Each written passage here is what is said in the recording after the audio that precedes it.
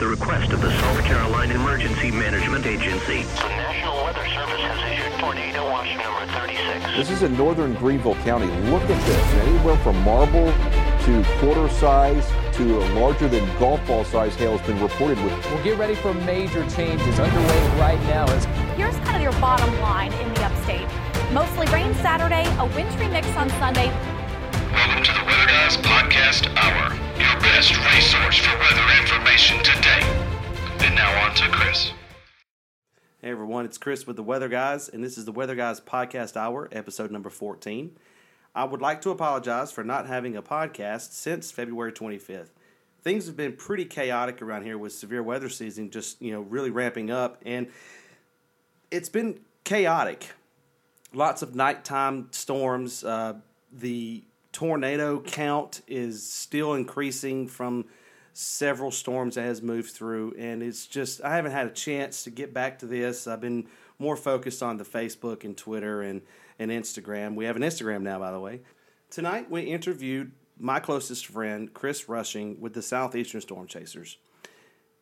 He has taught me a lot about severe weather. He has taught me so many things when it comes to paying attention to radar and just looking at models. And I've learned a lot from this man, and I'm proud to say that he has saved my life many times while storm chasing. This episode tonight is going to be about storm chasing, storm spotting, and what to look for when you're outside, when it's severe weather, when there's a thunderstorm, and how to spot a tornado and how to see things that are coming your direction that are very, very much life endangering. Thank you to Chris Rushing and the Southeastern Storm Chasers for all the information that he provided this evening. So without further ado, let me introduce you to one of my closest friends, Chris Rushing with the Southeastern Storm Chasers.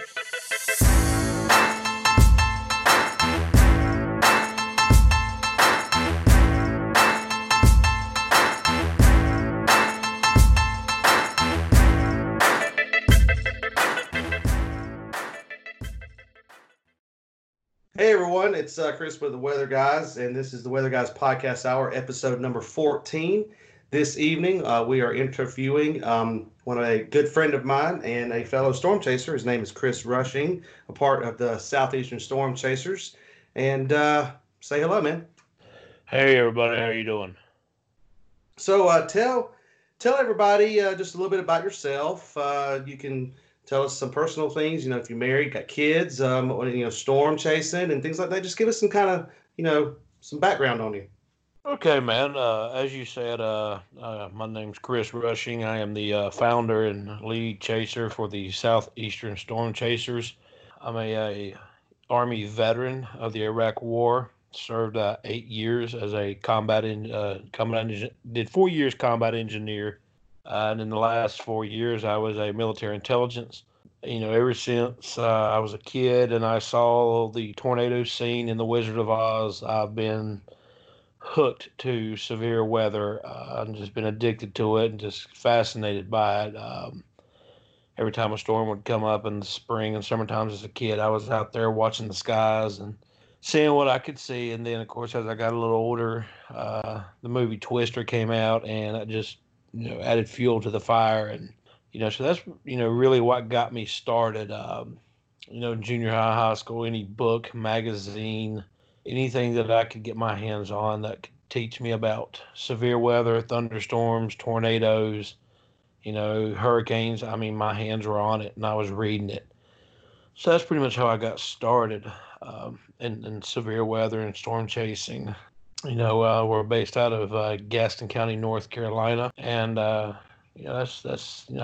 married to my best friend Tracy, and she's been helping me do this for a while, for a good long time now, with the storm chasing and spotting and navigating and doing the photography for me. So that's pretty much it for me. I mean, that's me in a nutshell.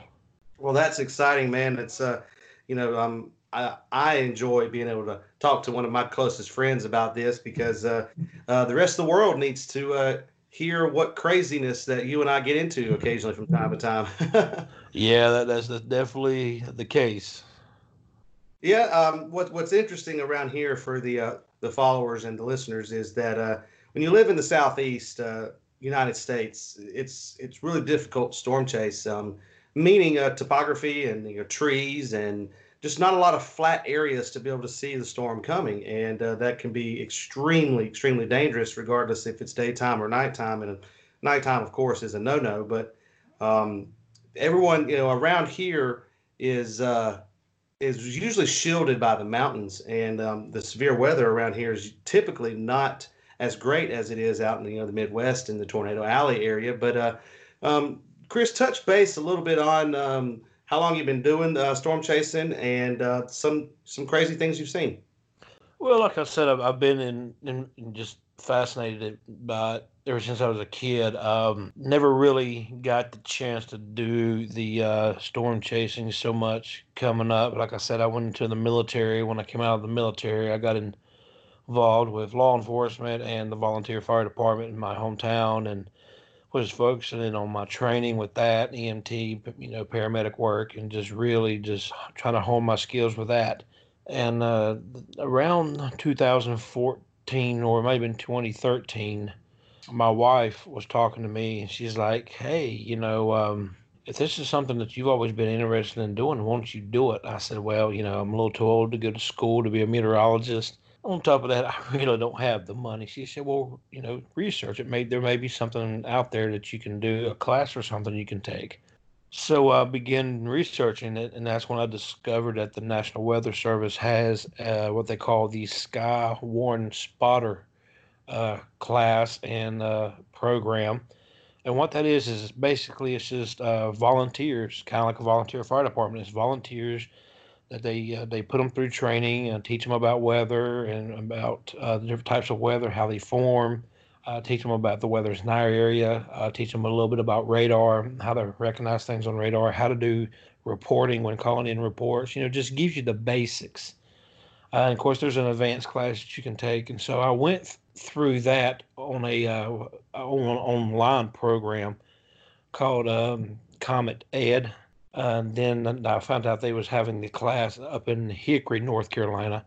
And that's when me and my wife went to that class. I mean, we'd already did all the stuff online and got our certification, already got our paperwork processed through the National Weather Service. And then we went and decided, well, we've heard that you get a little bit more out of the in-class portion. So we went ahead and did that, even though we were already certified spotters. And so we went and did that, and that's actually when I met you. And we've been hard at it ever since. I'm just like I said, studying it, putting my hands on every book, publication, online, reading things, looking at things, constantly trying to learn more about thermodynamics and summer weather and how to read radar, and just trying to get better and better at my craft as a skywarn spotter and a storm chaser. That is excellent, man. And yeah, I agree. That's exactly where we met back in Hickory, North Carolina, at that class. And the rest has become history for us. After that, for the followers and listeners, Chris and I have actually become pretty decent good friends. We talk on a regular basis.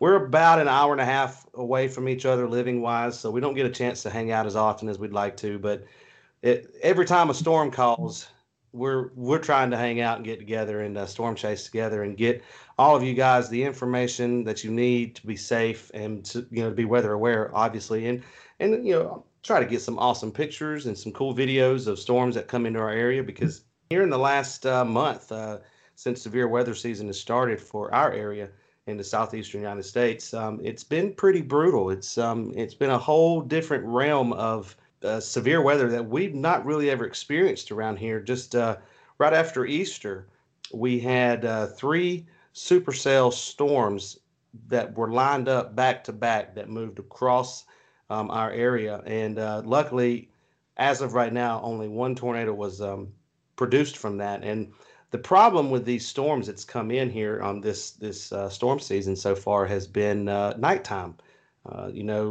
Nighttime bad weather is it's a bad idea. It's just it sucks for all of us. And like I said, it's just not wise to be storm chasing out at nighttime because you can't see anything that's coming. Yeah, you might have a radar in front of you. It tells you to go this way and go that way, but I rely on my eyes a little bit more than I do a radar. What about you, Chris? Yeah, I agree 100% on that. That's always been the biggest pet peeve for me in the Southeastern Storm Chasers is that we do not chase at night. I know there's a lot of guys out west, Oklahoma, Texas, Kansas, that do. And hey, to each his own. But for me and my team, we're going to be safe. And we don't chase at night simply because, like you said, you can't see it coming. I mean, you can look it on the radar. You can get an idea, about where, a tornado is located if there's one forming. But I rely on my eyes, looking at the sky. And if I can't see anything because of the darkness, or as the old saying goes, you can't see the forest for the trees, then I don't feel comfortable. I give you an example.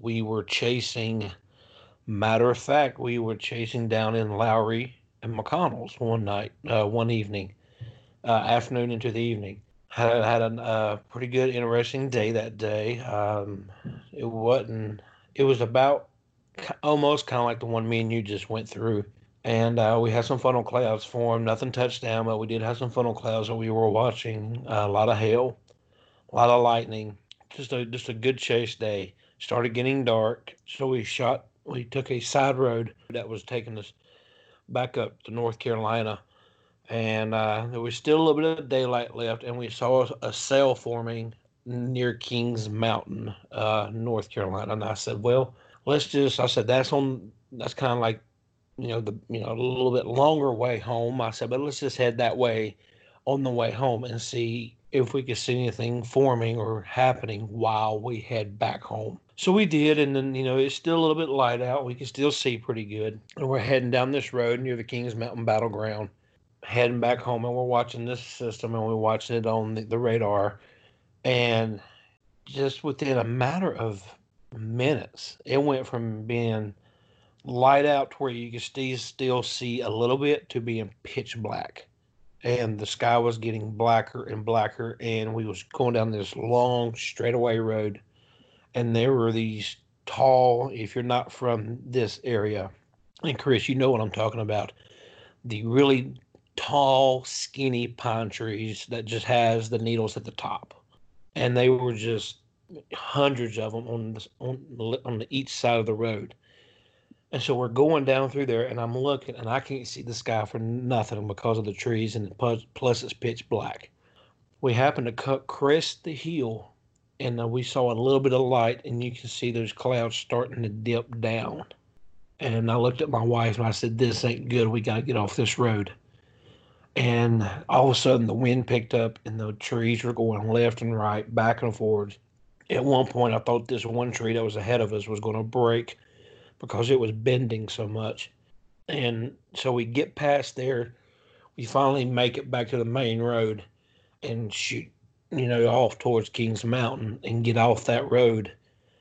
And I look at my wife and I said, after today, I said, once the sun starts to set, I said, we're done. I said, we're not going through that again. I said, that was very dangerous. And she agreed. And so, in that moment, I realized that if a tornado was coming or forming, I would have never seen it until it was too late. So I learned a very, very valuable lesson that when the light starts to disappear and you start to lose the daylight, you end the chase, you cut it, and you head home. Don't try to chance it like I did. Yeah, man, absolutely. I completely agree. I've had I hadn't had a similar situation, but I had a situation where I was by myself, which that's another thing. That's another conversation for another day. But typically, it's not wise to chase alone, just because it's always best to have a second set of eyes. Absolutely. And it was a daytime situation. It was like 3 p.m, and it was a actual confirmed EF2 tornado that went through Spartanburg County here in South Carolina. And I was chasing it. I was by myself. And after looking at all the radar and after the storm was done, I come to realize that I was only about 5 to 10 miles away from where it touched down at the time of chasing it. So I was behind it and it was in front of me. So that's a good thing. But it was rain wrapped, so I would have never seen it. And it was a very, very, very, very intense, scary moment for me.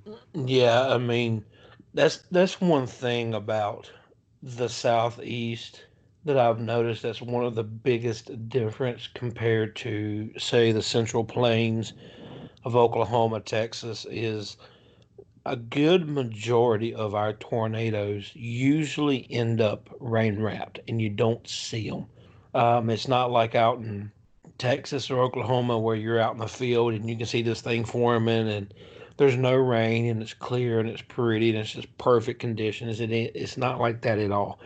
If you talk to someone like Reed Timmer, he will tell you that down in the Carolinas, Alabama, Mississippi, they call us the jungle because of all the trees. And they'll tell you about how difficult it is to follow these storms because they are so rain wrapped. And you brought up a good point about being behind the storm. That's something that that's for me. I always like to be behind the storm or somewhat parallel to the storm because in a tornado situation, southwest, northeast, I want to be behind it or somewhat parallel behind it. I never want to be in front of it. And I want to have a good distance between me and that system or that tornado, because if God forbid, the unthinkable happens like it did in El Reno, and it changes and goes south first before it goes north, I want to have a good distance between me and it that I can get to safety. Yeah, that's another good point you brought up there. That safety. We're out there trying to help keep you guys safe and weather aware because being on the ground, being storm spotters and being storm chasers, that's the primary purpose of doing that. Obviously for the rush and the adrenaline, that's definitely one of the bigger reasons as well. But the main reason we're there is to say, okay, we just storm spotted hail, we just storm spotted flooding in the road. We just storm spotted a tornado or a funnel cloud, et cetera, and then we report that to the National Weather Service. National Weather Service puts that out for you guys to see just as well. This day and age, we have Facebook, Twitter, Instagram, et cetera, and those help just as much. And that's what we're out there for, to let you guys know wherever we are and what we're doing, the location, what we're seeing, and that it would be heading in your direction, in X amount of minutes. And that's the primary purpose for storm spotting and storm chasing. But we also have to keep ourselves safe because we're putting ourselves in extreme danger by going towards a monster of a storm. Yeah. And what you have to do is you have to build your knowledge and your skill base to even feel comfortable to do that. And like I said before, it's always wise to have a partner with you. They teach you in spotter class, and it's something that I think each spotter or chaser really needs to remember, and that's the word ACEs, and pretty much that just stands for awareness, communications, have an escape route, and then S is have a place for shelter. You always want to have that in the back of your mind when you're out, and I know someone, we've used the term spotter, chaser, kind of interchangeably. Spotters, more than less, most spotters, not all, but most spotters that take the class and go through the class, they don't chase. They mainly are at home, or they're at work, or they're on their way home from work, or on their way to work, or on their way to church, or whatever. And in the process of doing those activities, if they see something, they call it in. Whereas chasers, we are actively looking at the storm and going after the storm. Most spotters don't do that. That's more chasers, hence the name storm chasers. So just to clarify that for people who are probably wondering, well, what's the difference? Spotters are more stationary, where chasers are more mobile. And with that, let's take a short break.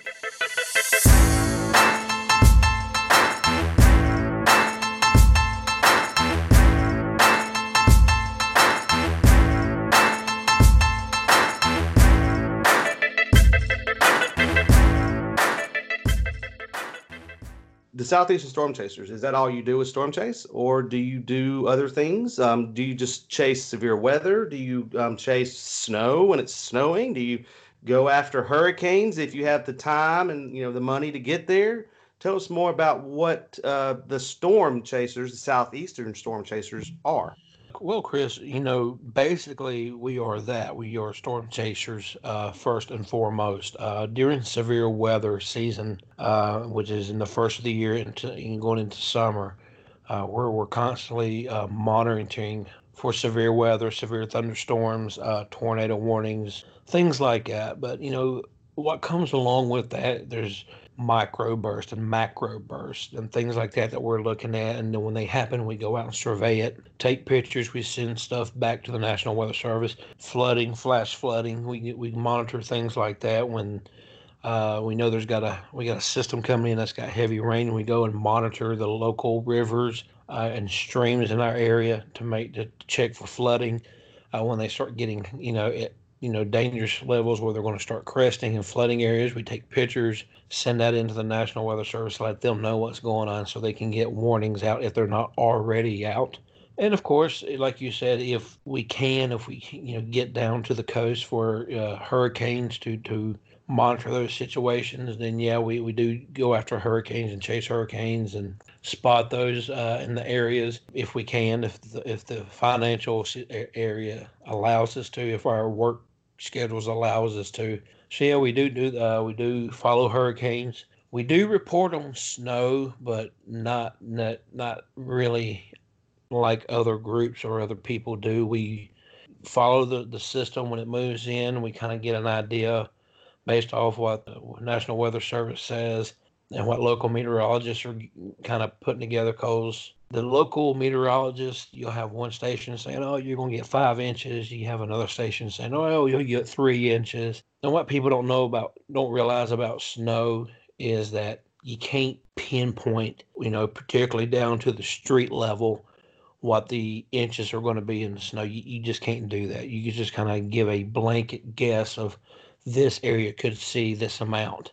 So when we see what the National Weather Service is saying, when we see what the local meteorologists are saying, we go back and we look at the models, then we stand back and go, okay, based off of everything that's on the table, we can guess with an average, this is what the depth's going to be for snowfall in this area, which is what for some reason people seem to care the most about, is how deep the snow is going to be and how many snowfall, what's it going to be. And, when it comes to that, as Southeastern Storm Chasers, I'm not necessarily worried about how deep the snow is going to be. My, worry or my concern is, how is this going to affect day-to-day life for people in the area? Is it going to make travel impossible?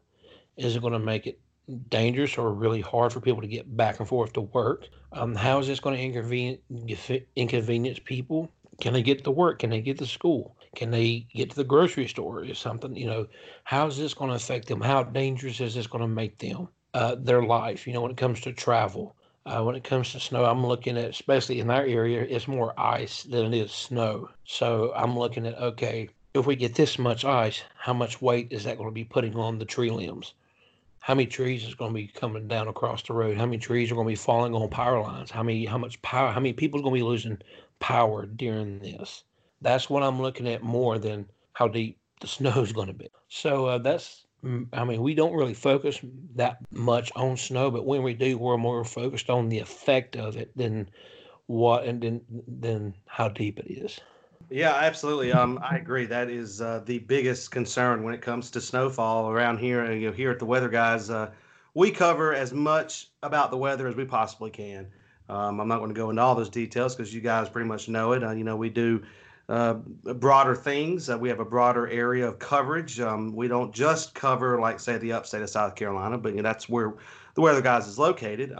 But we cover Northeast Georgia, all of North Carolina, and all of South Carolina, and a little bit of Tennessee from time to time. But and the coast, of course, especially during hurricane season. But he's absolutely right. When it comes to rainfall or snow, nobody cares how much rain we're going to get unless there's a flood warning or a flood problem.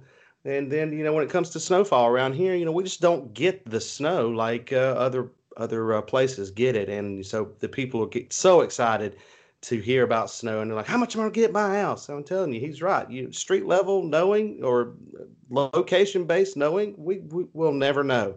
We can just guesstimate and give you the best outcome just by using what National Weather Service and local meteorologists have said. And something I want to just touch base on with what the Southeastern Storm Chasers do is, from my experience of working with them, is I can say without a shadow of a doubt, Chris Rushing, the owner, I can put my life in his hands and I feel safe anytime we go out storm chasing. He's very smart. He's very eclectic, and he's very detailed about what he wants to do. You can't really argue with him too much. And he's like, "We got to do this. We're going this way." And I'm like, "Yes, sir. Let's do it. Let's go get some pictures and videos." But there have been a couple times where I made a bad decision about where we wanted to go to storm chase, and that's an interesting thing. With us, we're not paid or certified meteorologists. This is freelance, is the best term I can think of, and we've taught ourselves everything we know from books and classes and courses, and just talking back and forth to each other. Chris is also a part of our team, and when I say he's a part of the Weather Guys team, he correlates information with us, and we correlate information with him to help him and his team to have a better storm chase. And so, one of the most difficult things, and this is coming from me, Chris, is trying to pinpoint a good location where to go storm spot and storm chase. And sometimes I'm right, sometimes I'm wrong. And from now on, I'm going to say this, Chris, I'm going to start listening to you more. You know, I mean, I don't want to say I'm right all the time because God, Lord knows I'm not. And I really don't know what it is, but when I look at the weather models and I'm watching the storm come in, as depending on if it's coming in through Texas, through Dixie Alley, coming up through South Carolina, up the I-85 corridor, or is it coming over the mountains? When I'm watching these systems and I'm watching what they're doing, then I go and I look and say, okay, what generally has happened when storms come up through this area? Do they die out? Do they build? If so, where do they die out at? Where do they build at? Do they back build? And one thing I've noticed, and it's funny, when storms come up through the I-85 corridor and come into York County, Cleveland County, North Carolina, Gaston County, North Carolina, the storms seem to die. They come over Gaston County, Cleveland County, and they die. But then when they get past those two counties and get right on the edge of Mecklenburg, Gaston County, where the city of Belmont is, it's like they back build and they strengthen, and boom, they drop a tornado every single time. And so when you start noticing patterns, you start learning where you need to set up. One thing I've noticed about the South Carolina area is Greenville, Spartanburg gets their share of storms. But what I've noticed is Travelers Rest, Fountain Inn. That's usually where a lot of the heavier storms seem to set up. If they don't set up there, then they usually kind of just meander through those areas and then back build and strengthen around the Lowry, McConnell area, Rock Hill, Columbia, in that area. So just basing that, experience and information, and we're looking at the models, and then just a gut feeling, you kind of figure out where you need to be to see the worst of the storms and to be in a good position to report on these storms as they happen.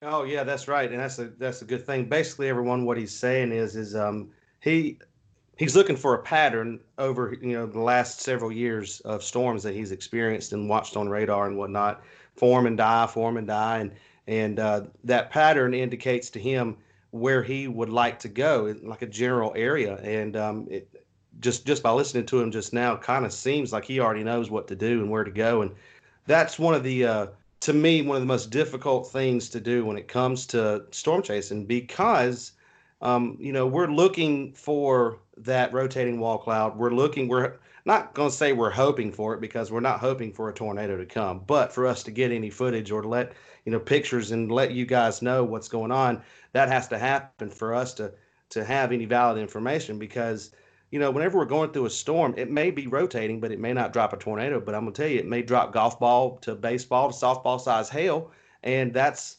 reportable, and heavy rain and flooding, all of those things are still reportable. So it's not like we're destitute to try to find a tornado, but that's our goal. Well, and Chris, so many people they focus on tornadoes, during the storm season, the spring and summer, as well as they should. But one thing they need to realize is there's another phenomenon in weather that's just as bad as a tornado, and I mentioned it earlier, and it's called a downburst. And you got two different types of downburst. You have a micro, a smaller area, and a macro, macro burst, which is larger. And pretty much what happens is this pressure just builds up in the atmosphere, kind of like a balloon. And when it reaches its capacity, it busts and it just comes straight down to the ground, hits the ground with all this wind, all this rain, just hits the ground. And when it hits the ground, it just spreads out in all directions, and it can happen at Category 2, Category 3 hurricane force winds. You can see up to 120-mile-an-hour winds with these downbursts. We had one just right up the road from my house in a little town called High Shoals. And man, we went up there just to kind of see the damage, and it looked like an EF3 went through there. Just houses are roofs are destroyed, trees, big oak trees, pine trees, everything just leveled. Roads impassable. It just leveled this little area where this downburst happened. And this wasn't even a macro. This was a micro burst, the smaller ones. And it just leveled everything. And it just really made me go, wow. It made me respect downburst just as much as I would respect a tornado. And with that, let's take another short break.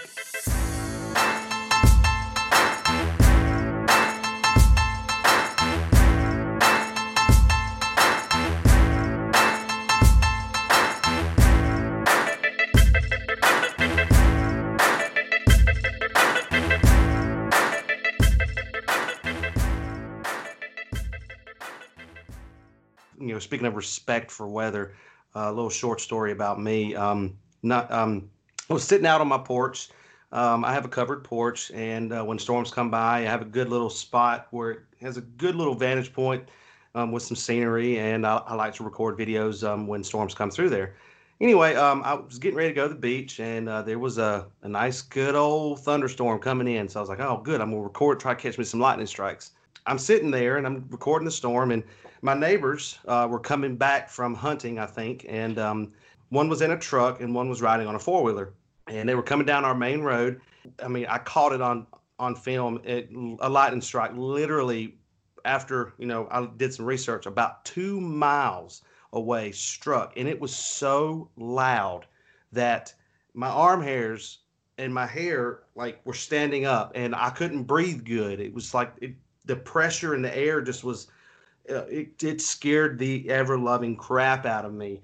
And so I'm still sitting there recording, and I'm watching my neighbors trying to come back to their house and get in the house, to get away from the storm. The guy on the four-wheeler is trying to park it and get off, and another lightning strike, pow, directly behind us. That was only about 1.5 miles down the road, just as loud. And when I heard those, I'm telling you right now, I have a brand spanking new respect for weather when it comes to that. And then of course, just recently, these 3 supercell storms that came through here, they came directly over my house, all 3 of them. And I had to go in the bathroom and to get my animals and put them in the bathroom. And it was at nighttime, and it was I'm very weather aware. Obviously, I study the weather, and I was talking to a friend, and they said that one of the reasons why that you might have been a little bit scared about this situation is because you know so much about what was coming. It was, I'm telling you, I have a very newfound respect for weather, and it's something that it fascinates me to this day still, and it just makes me want to continue to study it and get better at it. So with that being said, Chris, let's tell the followers I want to hear from your perspective. Tell us what makes a thunderstorm. What do you need to have tornadoes? What do you need to have these supercells that come across these areas that we don't typically see? Tell us the ingredients and things that we need. Well, basically, you need a few different things. You need instability. You need an updraft. You need lift. There's different. I mean, there's many different things you need for a tornado to happen. Basically, everybody knows that tornado is basically just a rapidly rotating column of air that's in contact with both the surface of the Earth and a cumulonimbus cloud. I want to interrupt you for 1 second. Utilize the word slim, shear, lift, instability, and moisture. Go ahead. Exactly. I mean, you need these. It's kind of like a cake. And, when you're talking about tornado watches and tornado warnings, you got to think of like a cake. A tornado watch is, okay, I've got the ingredients together to make a cake on the counter. I've got all these different things. So it's a tornado watch. I've got my ingredient. Tornado warning is I've took those ingredients and I've put them in a bowl and I've mixed them up, and now I've got myself a cake. I've got the stuff to make the tornado. It's there and it's mixed and it's going and it's ready to go. Thunderstorms is basically just instability in the atmosphere. And when you have a thunderstorm, you got the simplest way that I could put it without getting scientific and throwing all these words in there that some people probably wouldn't understand or know what they mean. Basically, when you get a thunderstorm, the atmosphere is unbalanced. It's unstable. So Mother Nature's way of creating balance back in the atmosphere is thunderstorm. After a thunderstorm happens, the balance in our atmosphere is restored. It's the same thing with a tornado. The atmosphere gets extremely imbalanced, extremely unstable. Thunderstorms are not balancing out. So then a tornado forms and it balances everything out back in our atmosphere. It's a perfect cycle of balance and imbalance. Thunderstorms are necessary. I hate to put it that way, but they're necessary to restore the balance in our environment that we live in. And he's absolutely right.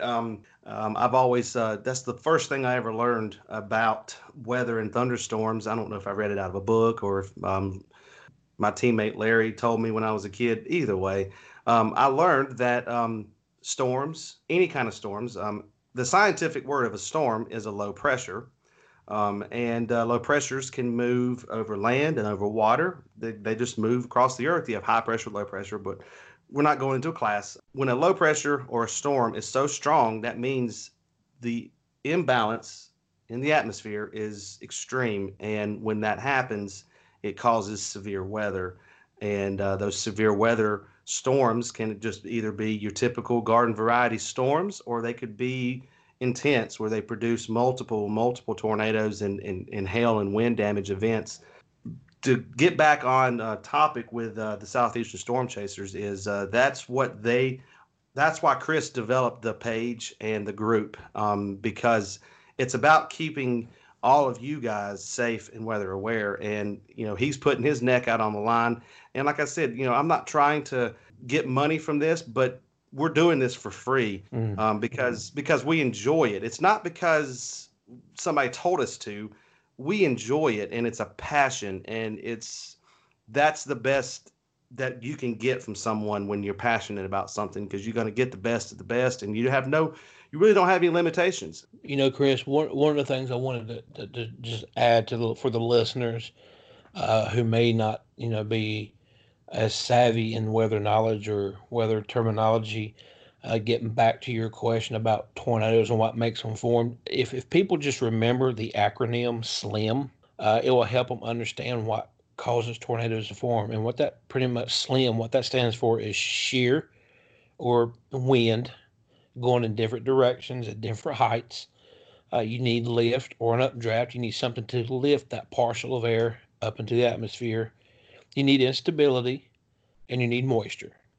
So if you just remember the acronym SLIM, shear, lift, instability, moisture, you will remember the ingredients needed for a tornado to form.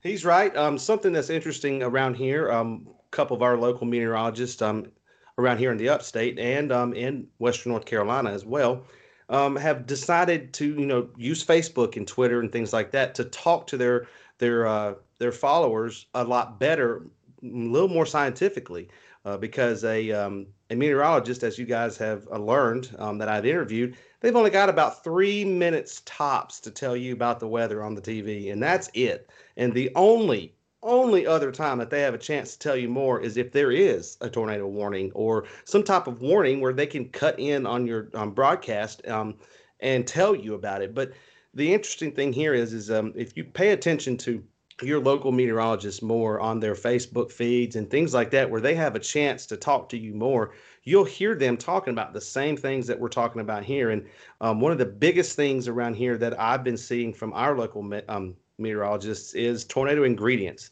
And they're showing you a model that has different things that we know about. But that's all that matters. That's all that matters, is for you to be able to watch them and know what it is. So slim, shear, lift, instability, moisture. Moisture obviously equals rain. Instability is what we like to call CAPE, and that's what they call thunderstorm fuel.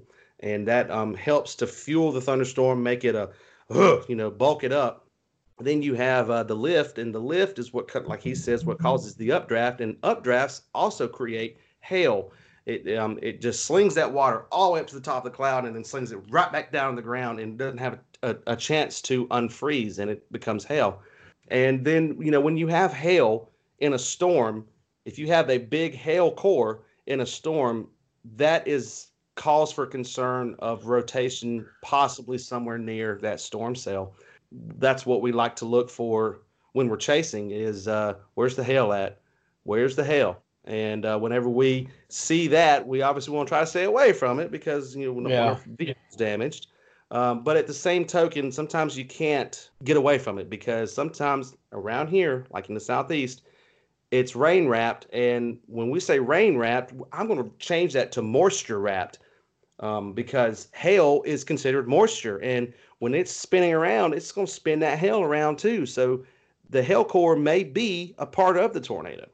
You said something that I had, that goes along with what I was about to say. I had someone ask me not too long ago, well, what does a storm chaser or a storm spotter, what do y'all look for when you're out and you're doing your thing?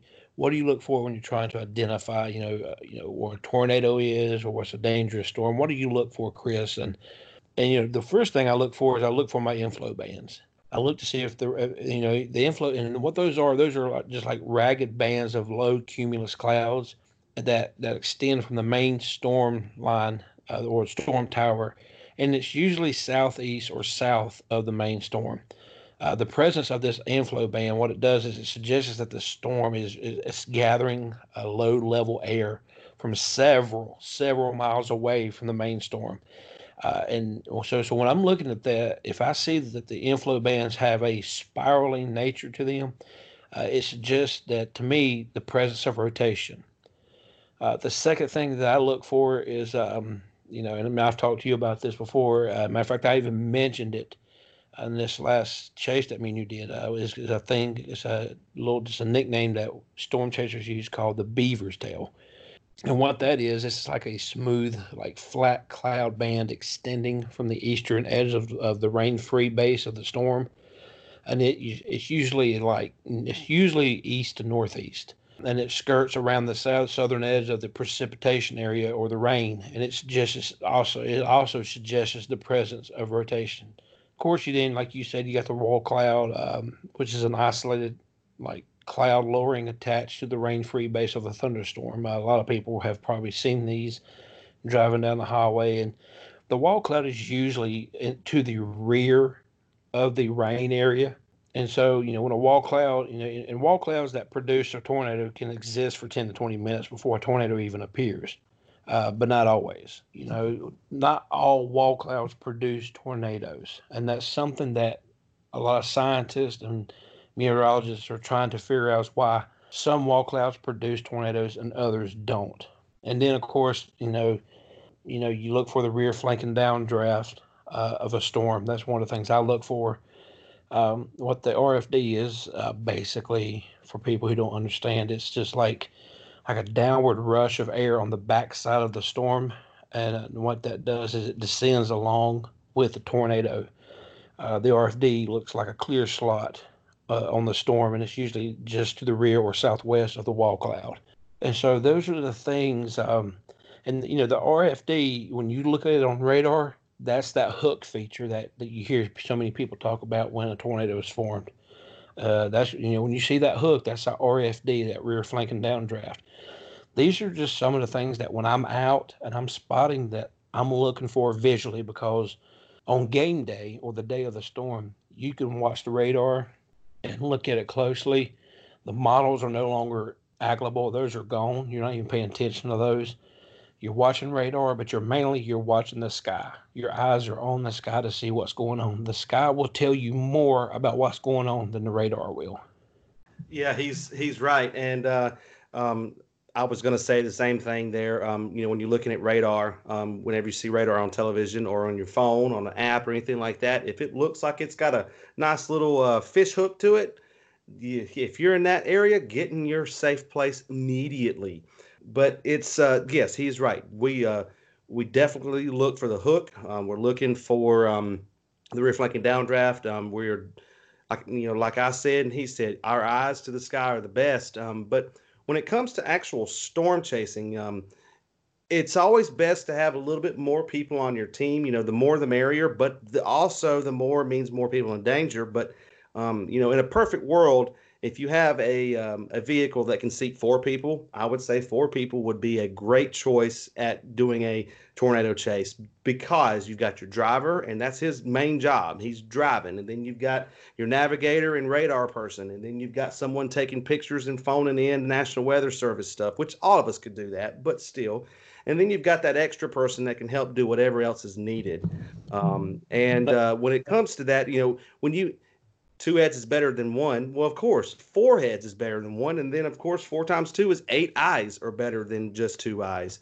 We all, obviously the people that would be in the vehicle would all be weather savvy, weather aware, and know what we're looking for. And we're all got some kind of radar in front of us. So, and two things that if someone's out there that's aspiring to do this, be very educated before you even do your first chase. And when you do your first chase, go out with someone that's experienced, that's been doing it a while, that knows what they're doing. Don't just take the Skywarn spotter class, think you know everything, and jump in the car, because you get yourself in a very bad situation. There's a thing called Spotter Network. You can go online, take their test, get a part of that. And what that does is the different radars, like Radar Scope, GR2, GR Analyst, what that does is it throws a dot. You're pretty much it's your GPS location on that map.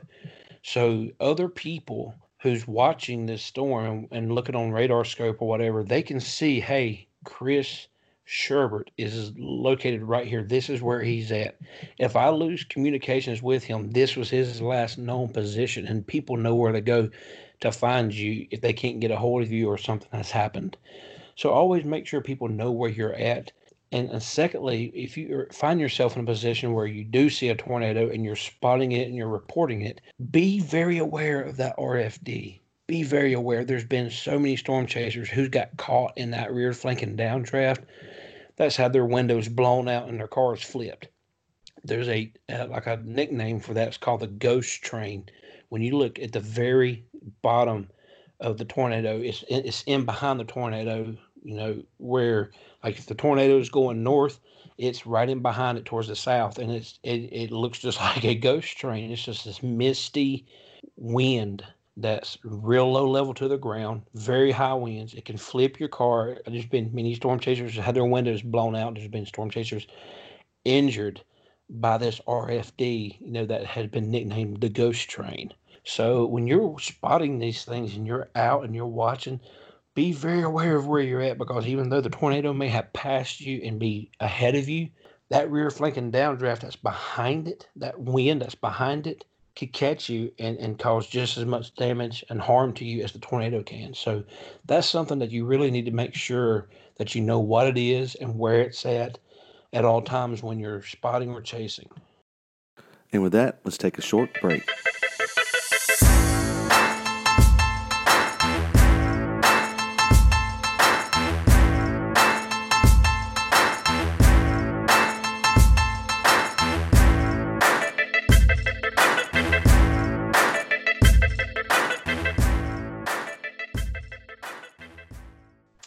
Chris, let's do this. Run us through a game day. Run us through leading up to game day, which is the Storm Chase Day.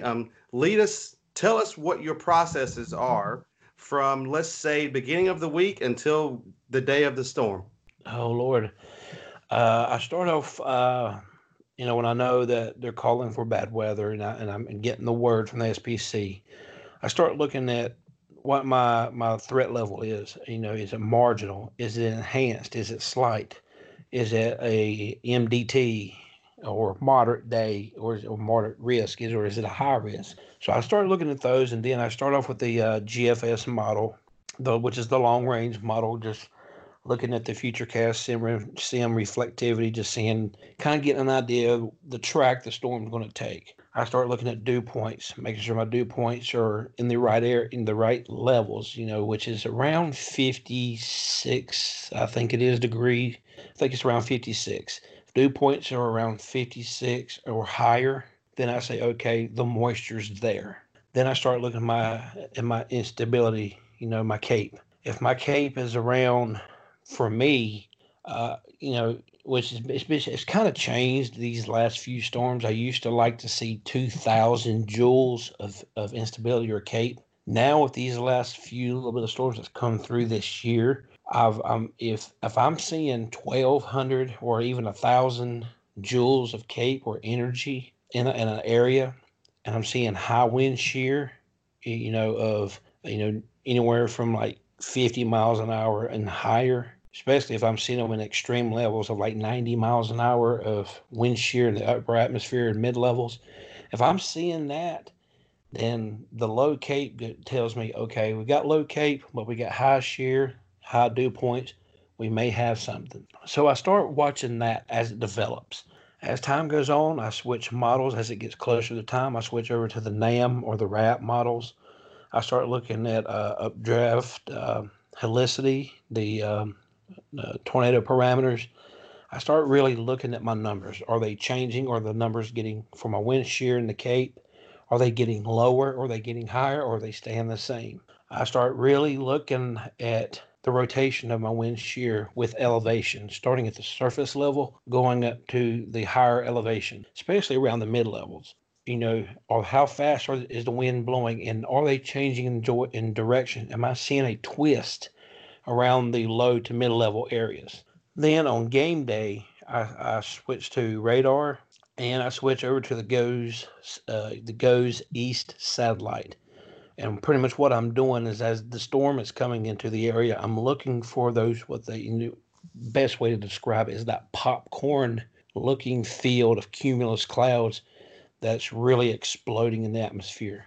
I'm looking at that on the GOES satellite and comparing it to radar, and I'm looking at those areas of that's popping off on the day of the storm, and I'm comparing it to the previous models. Are they matching up to the previous models? Is the models matching up to what's going on right now? I'm looking at the helicity swaths and seeing where the most unstable area is that these storms are going to be going into. Because if I see a very stable area, and I know that storm's going to be going into that very stable area, that storm more than likely is going to die out. But if I see it moving into a very unstable area with a lot of joules, a lot of wind shear, a lot of moisture, helicity swath is insane. If I'm seeing that the storm is getting ready to move into that area, and the GOES satellite's telling me, whoa, check out these areas of look at this popcorn field of cumulus clouds, then I'm like, okay, that's the area I need to focus on. That's the area that's probably going to go tornado warned in the next few hours or so. So that's pretty much kind of my game plan of how I do things. There's a few other things that I really look at as far as parameters and different things, but for the sake of time, I'm not really going to go into that. But that's the basic thing that I do when I'm getting ready to track a storm, or when I'm tracking the storm, getting ready for game day. Well, that is exciting because that is exactly what we do here at the Weather Guys. We are, we're constantly looking out for storms left and right, looking for any type of information to let you guys know as early as possible, because that's one of our mottos is the weather guys. We're here to keep you ahead of the storm, and it sounds like Southeastern Storm Chasers are doing the same thing. With that being said, let's go ahead and say our goodbyes for the evening. Let everyone know this, Chris. What do you have going on in your life? How can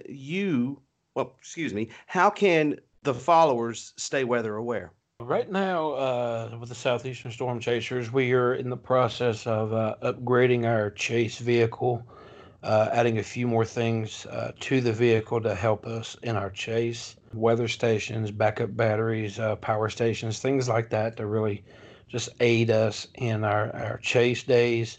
And, that's pretty much that. And we're looking at upgrading a few of our softwares for our radars and things like that.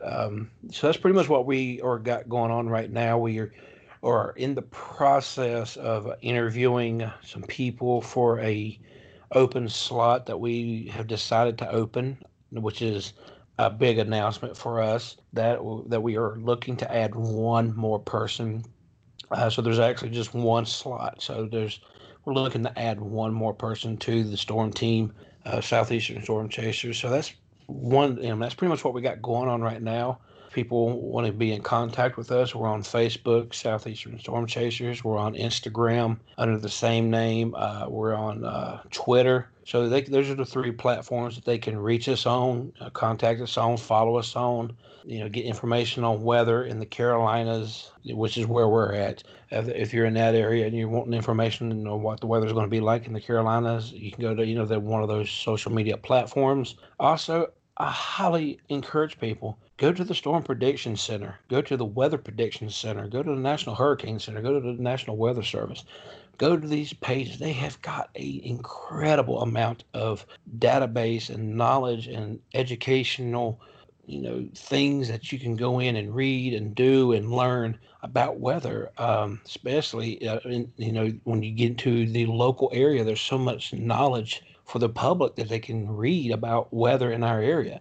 So go to those websites, check them out to help you stay weather aware. Also, you can check us out anytime that we got severe weather, hurricane warnings, snow, flash flooding, just whatever. You can go to our page, and we'll be doing our best to keep those things current and up to date as best as we possibly can. So that's pretty much what we got going on, and that's how people can get in contact with us and stay weather aware.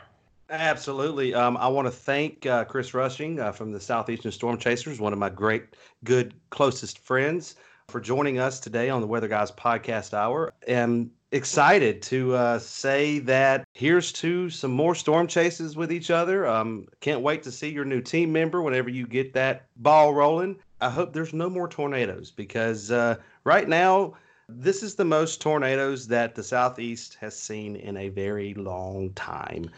And Absolutely. And if you remember correctly, Chris, about, I think it was a year or so ago, I told you I'd read an article from a scientist from NOAA who said that he felt like the tornado alley, which is Oklahoma, Texas, Kansas, was going to begin a slight shift towards the East Coast in the next coming years.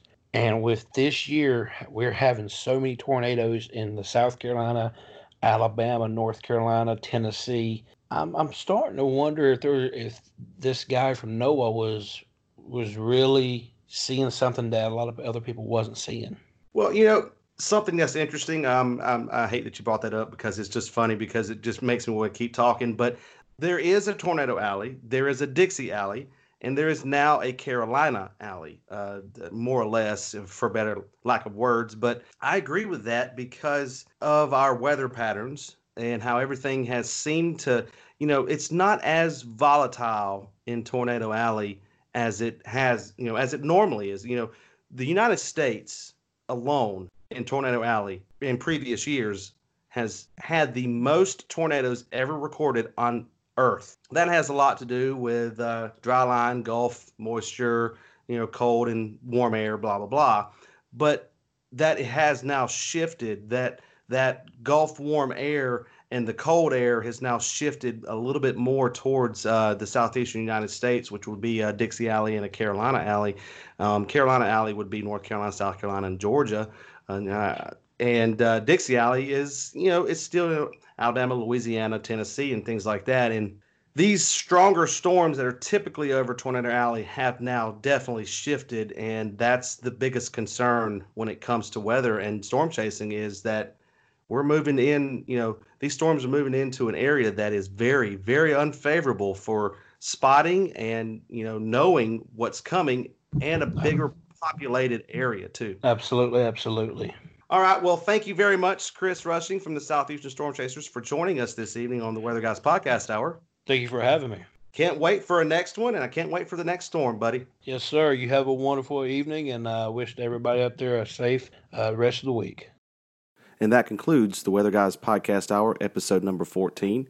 Thank you again to Chris Rushing and the Southeastern Storm Chasers. Make sure you go check him out on his Facebook. Just search Southeastern Storm Chasers. Also check him out on Twitter and his Instagram. We also want to do a quick reminder to remind everyone to make sure you check us out on Facebook.com, The Weather Guys. Check us out at Twitter, WX_guys. Our new Instagram page, just search The Weather Guys. And make sure you continue to follow us on Spotify, SoundCloud, Apple iTunes, and Google Play. We all know what's next. As always, stay weather aware.